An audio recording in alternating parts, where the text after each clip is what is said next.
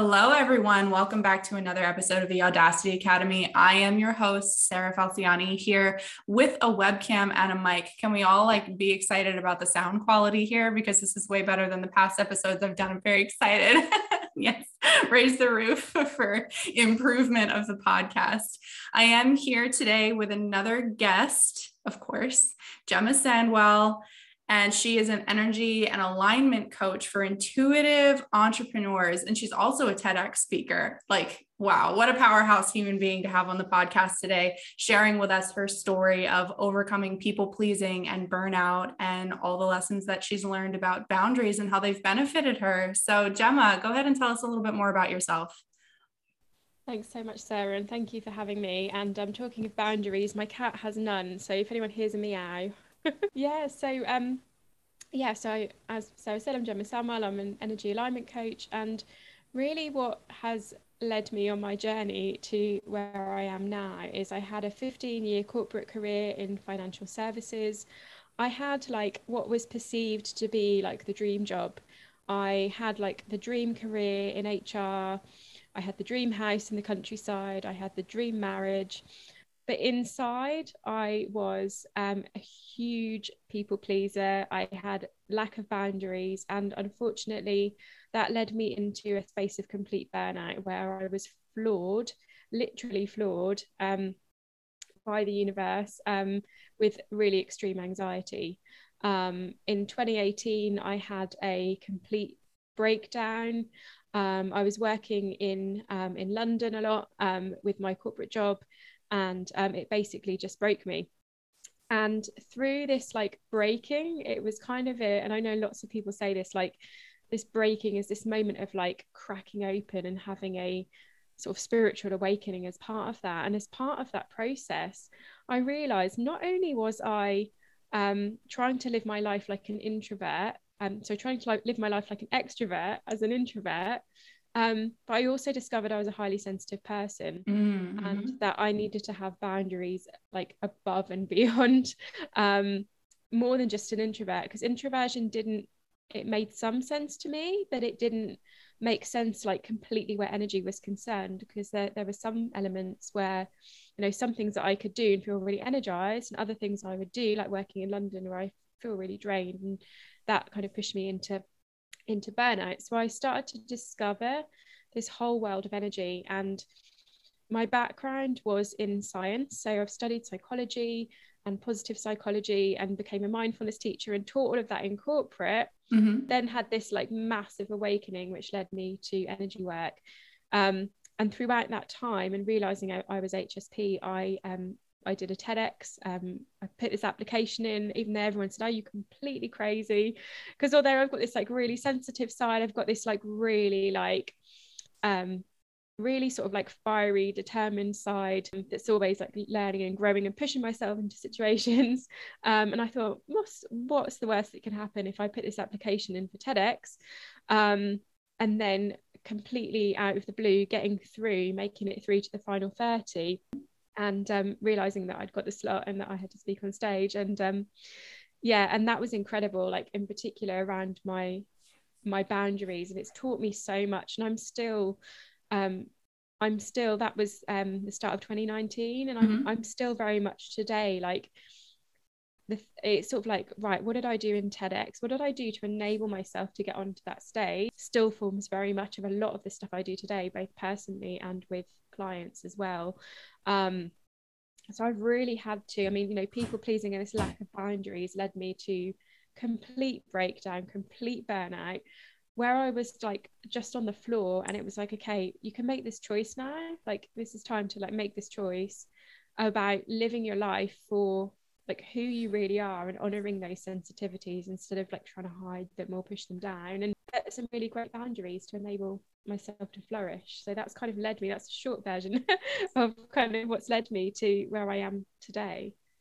So you said that you were actually trained in psychology and mindfulness. You had these tools and were using them in corporate. So did those tools help prevent burnout at all? How are you applying them to teach other people and yet still struggling with burnout yourself? Talk a little bit about that. Great question, Sarah. Yeah. So the missing puzzle piece was the energy piece. So I feel like there's no way I could have worked in London every day if I didn't have these tools. So I was meditating every morning. I had all of the positive psychology practices in place. So I was boosting my positive emotion, and I was fueling my positive emotion and using the techniques that I use with others. But because I hadn't considered the energy piece, and I was still sort of using these tools, but still doing everything that everyone else did and didn't consider myself as an HSP, that was where I hit burnout. And actually what I needed to do, and what I've learned from that experience and from that failing, if you like, of reaching rock bottom, was actually I needed to use the tools more. Secondly, I needed to set boundaries around them, because I wasn't putting myself first, and I was, teaching these tools to others, using them myself, but I wasn't really and truly putting myself first, because ultimately it came down to, and I'm sure you've like experienced lots of these conversations, it came down to worthiness. I didn't feel I was worthy. I had all of this information, these tools, but ultimately I didn't feel like I was worthy enough to actually actually really prioritize myself. So it's really interesting, because people will say, oh, I bought this book, or I took this course, I have all these tools. Like, I was in therapy myself for over 13 years. I have degrees in psychology, certified as a coach, very similar. Like, we know we have an interest in it from an educational standpoint, and we feel called to it, but it's learning it and teaching other people it is not the same as really and truly like applying it to ourselves first. And that's a big thing I've noticed with people pleasers and givers and the highly sensitives and the empaths of the world. We are conditioned to put ourselves second. And that's where we see compassion fatigue happen with a lot of people in these industries, where they have careers, they have businesses, they're in positions to help because they feel called to help and to give. But that's why every coach needs a coach, even therapists need therapists. Like, that's why we say this, correct? Yeah, I love that you mentioned compassion fatigue, because this is like a huge thing for me at the moment. I cannot like emphasize this enough. Like, there's so much out there saying compassion and connection is like number one for well-being, but telling an empath and an HSP to have more compassion is like giving an alcoholic a bottle opener. We already have so much compassion. We're already so compassionate and kind to people, and people pleasing, and telling, and this is something I've experienced in my community and with my clients. Oh, I must have more compassion, therefore, I'm not doing enough. And this self-sacrifice comes in, and it really needs to be that like abundantly cup full place first, and then being able to go from that to that compassionate place. So yeah, I'm really glad you mentioned compassion fatigue, because something I've been banging on about is like, stop saying be more compassionate. We need to turn some of that inwards and be from that place first. And it happened a lot in the pandemic. I saw this happen a lot, like people rushing out and like volunteering and doing lots of wonderful things, but not taking that time to go within and build up that self-esteem and worthiness and giving to themselves. Exactly. And people who have the people who benefit from us being people pleasers, the takers of the world, right? They realize very quickly, intuitively, that asking us to be more compassionate is a way to get to us. It's such a trigger for us, because we're constantly going, I'm not giving enough, I'm not compassionate enough, I'm not empathetic enough. I'm like, I have to, that because their self-worth is tied to their ability to be compassionate, to be empathetic, to help other people. And so when you start to set boundaries and you start to step back and you start to be a little bit more selfish, I'm using air quotes for my listeners on the podcast, people go, but you're being selfish, but you're not being compassionate enough, but you're not being empathetic enough. And it's such a trigger, and it just becomes a vicious cycle of you stepping back and taking a step in the right direction. And then someone says something to you to trigger that compassion word. It triggers your brain, and you immediately go back into your former habits. Actually just doing TEDx, so I shared like how that has been a huge like experience for me as an introvert and HSP. But even like within that situation itself, I saw where that could come in. So, I'm there with all these other incredible speakers who have had the opportunity and have got through to speak on stage. And my instant reaction was, oh my gosh, I must sit there and watch every single one of their talks and be there for them. And then this like awareness just dropped in that was like, Gemma, you can watch these on YouTube anytime you like. They're not going to notice if you're there or not. What we need is to be in a really good place to get up on that stage. So it was like, right, what do you need? I literally was like saying to myself, what do you need? And I spent a lot of it in the car park, in the car, meditating. That's amazing. Needed, to get that energy to get up on stage. And afterwards I just sobbed. Like I got off stage and it was like they didn't know what to do with me, because I was just like this sobbing mess of like, oh, I've done it, I've remembered it all up, because you have to remember all the words. And I wasn't in a state to then sit down and watch like another 10 TED Talks, but I did go back on YouTube and watch some of them afterwards, and said like my support. But yeah, it's so easy, isn't it, to go into that mode of, oh, I must do more, what we do. And there's like science behind this, like some of the kindfulness research, and Barbara Fredrickson and her research on love has actually shown that when we are in that space of like we have those really firm boundaries. And I think it was Brene Brown that talks about courage, doesn't she, and how cœur is French for heart. And actually like having that courage to set that boundary is a really heart-centered space. And all the research shows this, that when we turn that inwards and we develop our own self-love and our worthiness, we're then able to like give on this massive scale. Like it's not selfish, it's actually more giving. And energetically as well, having a high vibration, we can go to these different places, and we're just healing by being there, and people just being in our vibration, being in our light. So yeah, so important. Giving does not have to be depleting. And unfortunately, I've seen it so many times, not only in my life, I see it just from what you're sharing with your story. Lots of clients, guests I've had, people associate giving with it being a loss somehow, like you're losing something. If you give something, that means you don't have it anymore, right? Like that's the understanding of giving. But when we take into account the energetic standpoint and the idea of overflow energetically, then we can start redefining giving in our brain a little bit as it being more of a sharing. Like you're sharing your energy, you're impacting just by being in the space, but you're not necessarily giving your energy away. And that's so conditioned in us, isn't it, as well, with role models. I know for me, my mum would say things like, yeah, well, sometimes we just have to do these things, and sometimes sacrifice, we need our help. Yeah, it's that sacrifice, isn't it?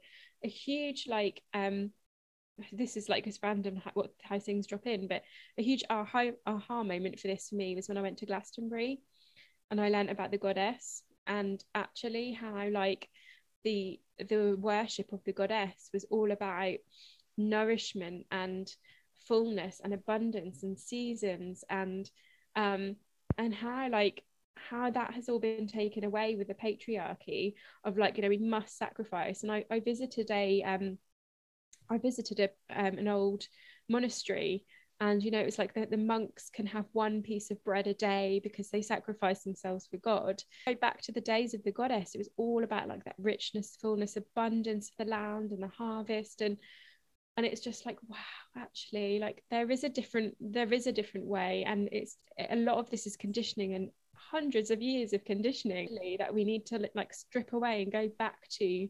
The world is, we are moving towards that space, aren't we? But it's like it was such an aha moment for me, was to go learn about the goddess and learn about how we used to come from this place of real abundance within, rather than this sacrifice that we're led to believe is how we should be. And it's not who we innately are at our core, is it?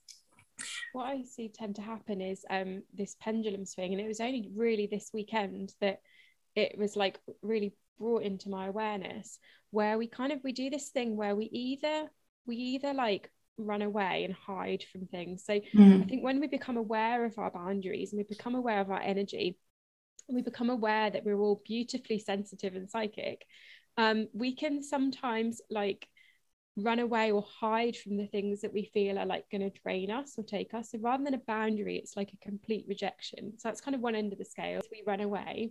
And then the other end of the scale is like this pushy energy of like, it's okay, I'll just push through, and I've always done it this way and I know I'll burn out, but I'll be okay. And this weekend I had an example where I was on retreat, and I normally do like solo retreats where I take myself away and go somewhere for a weekend in silence. But I'd actually gone to a retreat with other women, and it was a swap retreat, and I was delivering a workshop. It was a really lovely experience. And I felt myself sort of go, oh, hang on a moment, but we're really sensitive, and I don't know how I feel about like sharing this space with so many people after it, Mm-hmm. so long. And I saw those two reactions in me, and I see them in clients all the time, that I must run away from this experience, or I would have gone into push through, pretend everything's okay on the surface, deliver my workshop, be there for everybody else, and then leave this retreat and totally crash. Where I found that middle ground was, okay, I'm feeling a little bit of anxiety come in.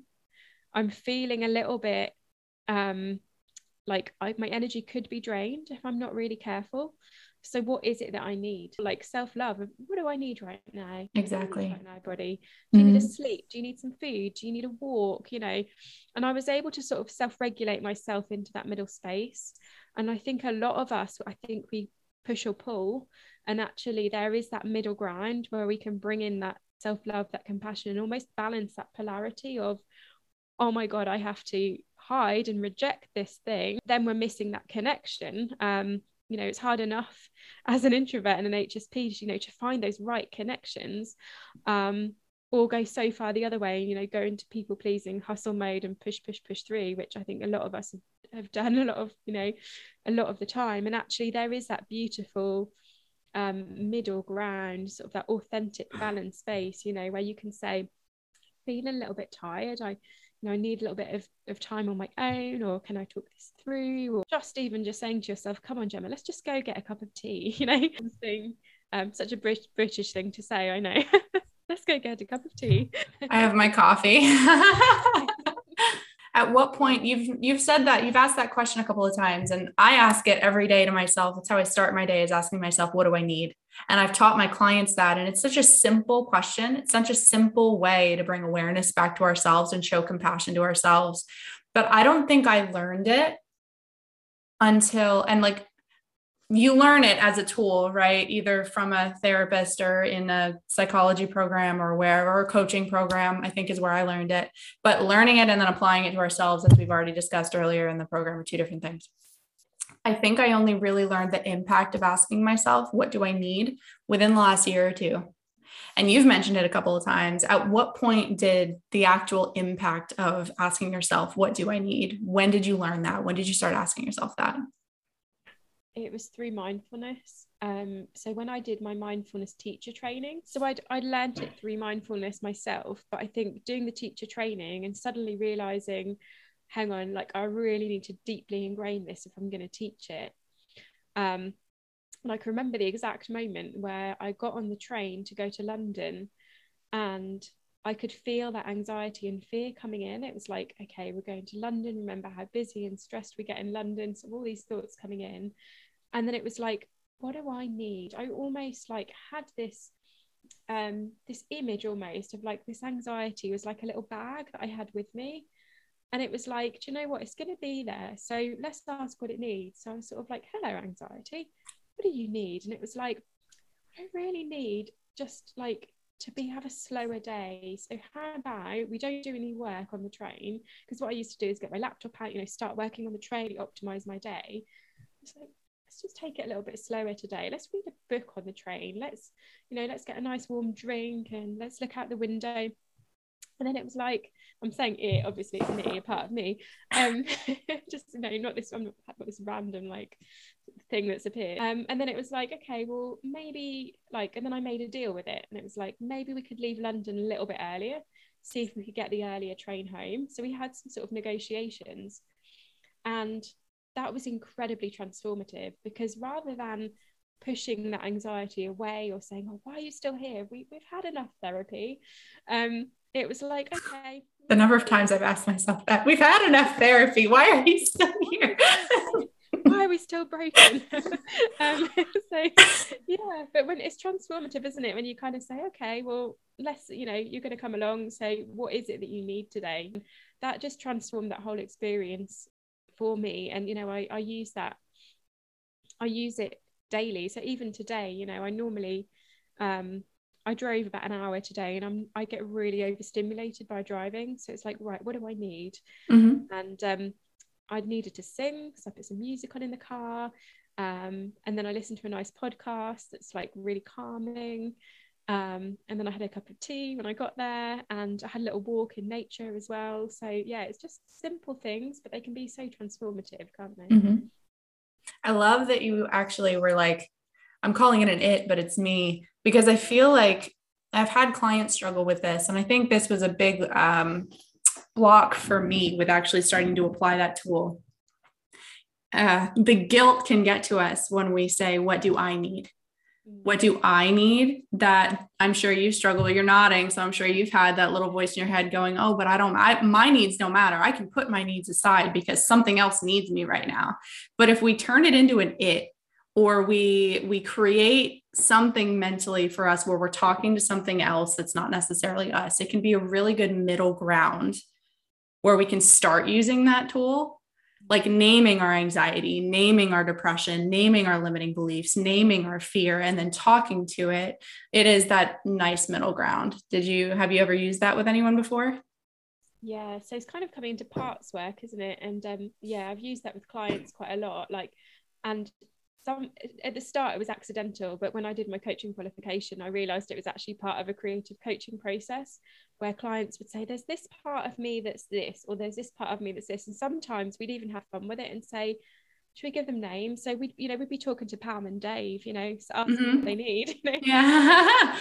Parts of themselves. I've had moments in therapy myself. I've had moments where I've done parts work, and like the most bizarre, part of my brain is a unicorn, or have you done something similar? Like, yeah, you can almost personify like these parts of yourself, can't you? And it's the gremlin exercise is what we learned in my coach training program.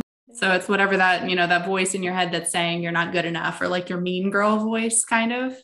We went through a whole exercise where we would name it, give it a personality, give it a face, give it an everything. And that's usually for my listeners, you're probably going to get this in the boundaries course. This is the first step with learning how to set boundaries, is I have them do this gremlin exercise, and I have them practice setting boundaries with their own self-talk, with their own parts of themselves, before we even worry about boundaries with anyone else. So I love that you learned it in a different area, but we're all passing on the same information and teaching people these tools together. Yeah. Yeah, it's a whole movement. We're changing the world. All of us are changing the world in our own teeny tiny little versions of it. Gremlins and Pams and Daves and and our bags of anxiety. And with a bag of anxiety, absolutely. So when you started asking yourself, what do I need? Did you face any feelings of guilt? Like a voice coming up saying what you need doesn't matter right now? Yeah, I did. And I actually had a friend who was a therapist, and she was like the voice in my ear at the start, I think, because I would run. Sometimes you just need that support. And even though like I knew it, just having that reminder, and actually like after a while, like that became my voice. Almost like, what would she say now? That can sometimes help, can't it? And you find this, that's this is why we need coaches. This is why we need therapists. And yeah, it took me a while to kind of get my head around that, but it was when I started to see evidence. So looking back at myself, if I'd have gone back to my I don't know, my early 20s version of me and said, you're going to be on stage doing a TEDx in 10 years time, I would have said, are you completely mad? Like, I can't even speak to 5 people. That was the level of my social anxiety. Stood up and spoken to 5 people, let alone 23,000 or however many like watched on the live stream and everything. So I think, yeah, it was those moments of like, wow, I did this. Therefore, like, look at what you could achieve when you do that and how you felt. And the day that I was floored with anxiety, I went to the doctors and they prescribed me anti-anxiety medication. And I just, in that moment, like made a split decision and I ripped the prescription up. And I'm not saying there's not a place for medication. There absolutely is. But I just had this moment of like, no, I'm not going to block my emotions. Like, why would these amazing emotions that have so much information and data, why would I block them? And actually, through the work that I've done, I've transformed my anxiety. So yeah, I think if I could go back to my younger self and say, look at what you achieved when you did this thing, then yeah, it's, you shouldn't need evidence. But I think like having the evidence and having those, for anyone listening, like, do this, the small steps that you can take, like celebrate those wins, reflect back and look and think, right, where I set that boundary, where I asked myself what I needed and I actually carried through on that thing. What's my evidence? What happened? I've got this little phrase on the screen of my phone that's been there, and every time like this actually happens, I'm like, there's evidence. And it says, the more I look after my body and the more fun I have, the universe provides me with endless abundance. I love that. But we just sometimes need these little reminders, right? Because our brains are so wired to the negative and conditioned. And the more we can kind of put our spotlight of focus towards the things we have achieved, the small steps that we have taken that lead to the big things, I think is incredibly important. Yeah, it's one step at a time, because sometimes I don't know, we'll get stuck with thinking about the long-term goal, what we would like to have. We'd like to be the person with boundaries. We'd like to be the person who, gets the respect and the attention and the whatever. When we walk in a room, it's just automatically being looked at as that person. But it can seem like so far away when we look at where we are with crippling anxiety, maybe, or depression, or very introverted and just unsure of how to navigate social situations, no boundaries. It's such a huge gap between point A and point B. It is really important to just be like, okay, what do I need today? What is one thing I can do today to move the needle forward, even if it's just a little bit? And maybe it's driving a little bit longer than you usually drive, or going to the gym without any music in. So you're actually hearing everything that's going around you and processing that stimulation without completely blocking it out. There are endless ways every day that we can take just a teeny tiny step forward. But I do agree with you. It is a huge thing. At the end of the day, like, celebrate what you did. Even if you didn't drive 8 hours, if you drove 15 minutes longer than you usually did, that's something that deserves to be celebrated and honored. And like, you're a badass for that. You really are, because you did something that you were afraid of. One of the questions I use with my clients is, what could you do that's like 1% more than you are now? I think when people hear that, they think, oh, 1%, but it makes so much difference. Like you say, like that little small incremental step. Like maybe when I was, actually I probably did, when I was 23, I made that little 1%, led me to when I was in my early 30s. I don't know my exact age when I did my TEDx, but I doing a TEDx, but it was probably that small like butterfly wing flap, but in my early 20s, and having that little nudge in the right direction that led to that point. And the smaller things really do lead to the bigger thing, especially where habits are concerned. Those small incremental steps, or that small extra 1 minute that you might meditate, makes a huge difference. Yep. Don't get discouraged, my listeners. Don't get discouraged if all you can handle today is 0.5% more or 1% more than what you did yesterday. And also, don't feel bad if you can't even hit the same spot that you were yesterday, because progress is not linear.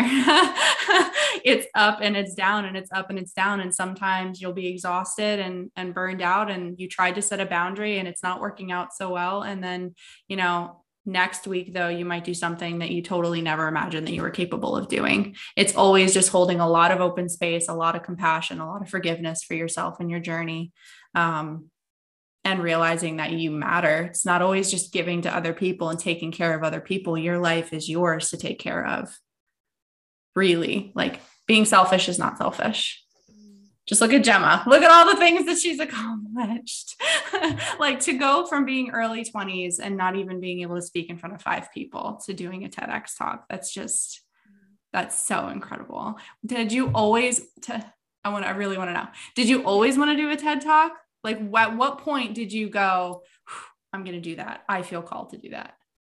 So what it was for me was not really knowing what I wanted to do with my life, which I think we all can resonate with. And when I was in my corporate job and I was studying at the same time, and I saw these 2 really like bubbly, enthusiastic people come into the room one day, who were teaching us these systems. And I started to chat to them and they were like, yeah, like we run workshops all the time. This is our job. And I looked at them and I was like, that is my dream job. I want to teach. I really want to teach others. Like, that's what I want to do. I wish I had even 1% of their confidence, because right now I'm an anxious mess and I can't even like have a conversation with them, let alone train a whole room full of people. And that was what I said. I said, that's what I want to be. I want to teach. And so like I continued that, and kind of like put myself in quite uncomfortable situations, as I kind of regulated my nervous system, and I got to where they were, and that was my dream job. Like I was a leadership consultant, in learning and development. I trained all the leaders across the organization. I trained them in coaching. I trained them in psychology, and that wasn't enough for me. So once I kind of did that, I thought, no, do you know what? There's more to this life. I want to be my own boss. So I took the leap out of corporate, and around that time, the TEDx application just happened really. And it just felt like the next logical step. I'd been asked to speak at some conferences as well. And it was just like, okay, let's just see, like, let's test the boundaries and see if I can take this next leap out of just, I say just, like it was a huge deal at the time, like training 50 people in a room in corporate to actually speaking on stage. It was like the next logical step. And like, you know, it was like, as an introvert, as an HSP, like I was so passionate about, especially when I learned positive psychology, I was so passionate about getting that message out into the world, and I felt like I wasn't heard. So yeah, it was deeply like ingrained in me passionately that I wanted to get that message out. And it didn't matter how I got there. Like I would find a way. So, you know, that was my main kind of motivation for overcoming the anxiety, was that I wanted to teach, and I had this message within me that needed to be shared. Have you done any other speaking events as big as the TEDx? No. So I spoke at a couple of conferences afterwards, which were, you know, hundreds rather than thousands. And then the pandemic hit. And then I spoke at a few online events, but yeah, nothing as big as TEDx, although I keep getting like this nudge to apply for another one, so I'll keep you all in the loop with that one. Yes definitely keep us in the loop. Being HSP specifically, that's kind of on my agenda next. I love it. Do you host retreats? What other teaching? You were called to be a teacher. So besides working with clients one-on-one and doing some of these conferences and these speaking opportunities, what else do you do with your work that gives you an opportunity and a platform for teaching at this point? So I teach workshops. I teach free workshops to my community. This was on Facebook, but I can officially announce, as of next week, I'm actually leaving Facebook. I'm taking another big leap. Yay! Congratulations. Thank you. So I'll be teaching on Instagram. I'll be teaching on Zoom. I teach on Zoom in my programs, my quantum alignment program that's running soon. I'm teaching there. And what was the other thing? I just thought of my podcast. Obviously, that's sort of a teaching experience. And retreats. That was it. You mentioned retreats. Yeah. So in 2020, I kind of I realized that as an HSP entrepreneur, I needed something much more gentle and nourishing. And what I was seeing at the time was like, come to this challenge, come to this thing, do this strategy, challenge and strategy never ever resonated with me ever. And when I found out that these are words that were used in war times and they were only created in the war, like they're never words in our vocab before, I thought I need to do something different, because there was nothing there for me as an HSP to get support with my business.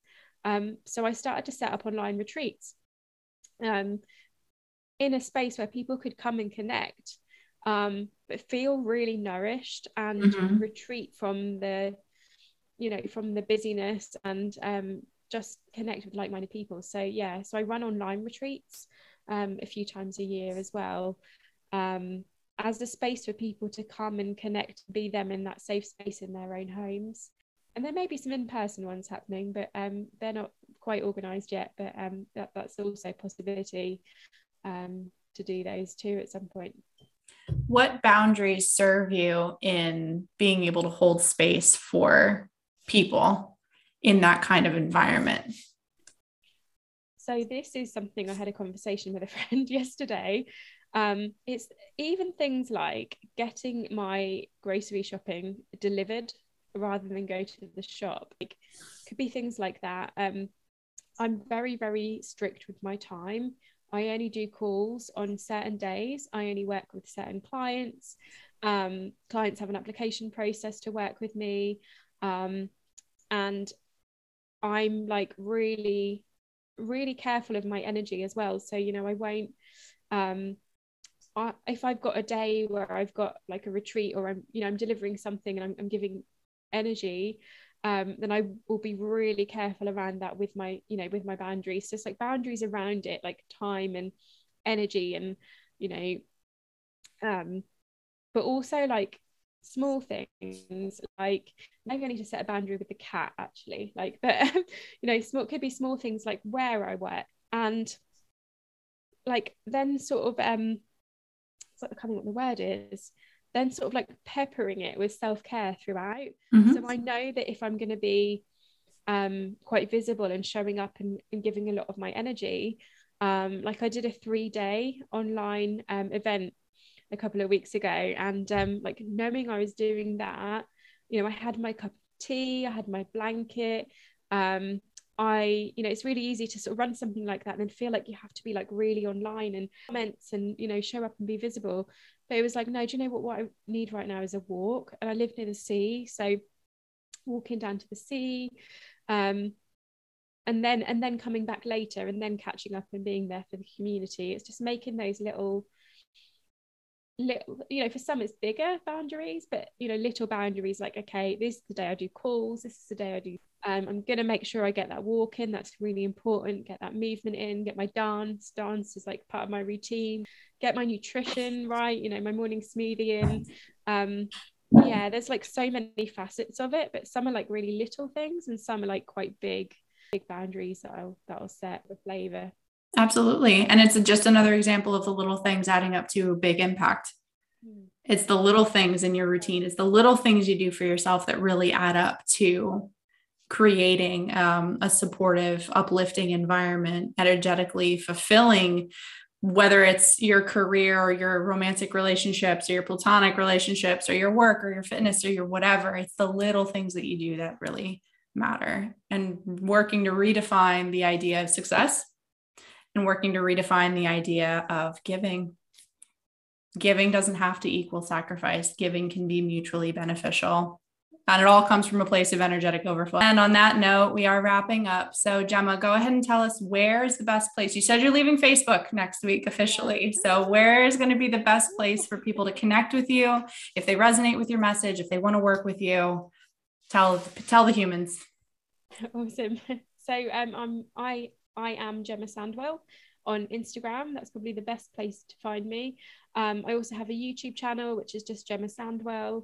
And I have a podcast, which is the Authentic You podcast. And Sarah, I'd love to have you on that as a guest as well, if you'd like to do a podcast swap. Of course. Absolutely. I would love to. Would love to. And guys, I will go ahead and drop all of those links below in the description. As always, links to connect with her. If her message resonated, if you want to work with her, if you're an entrepreneur, if you want to attend these online retreats, be on her podcast. She's an amazing person doing a lot of really, really important work in this world. And I encourage you to reach out and connect with her if you feel called. Gemma, if there's one thing that you could say to the humans today, one tip, one intuitive nudge the universe has given you, one lesson, what do you have to say to them today?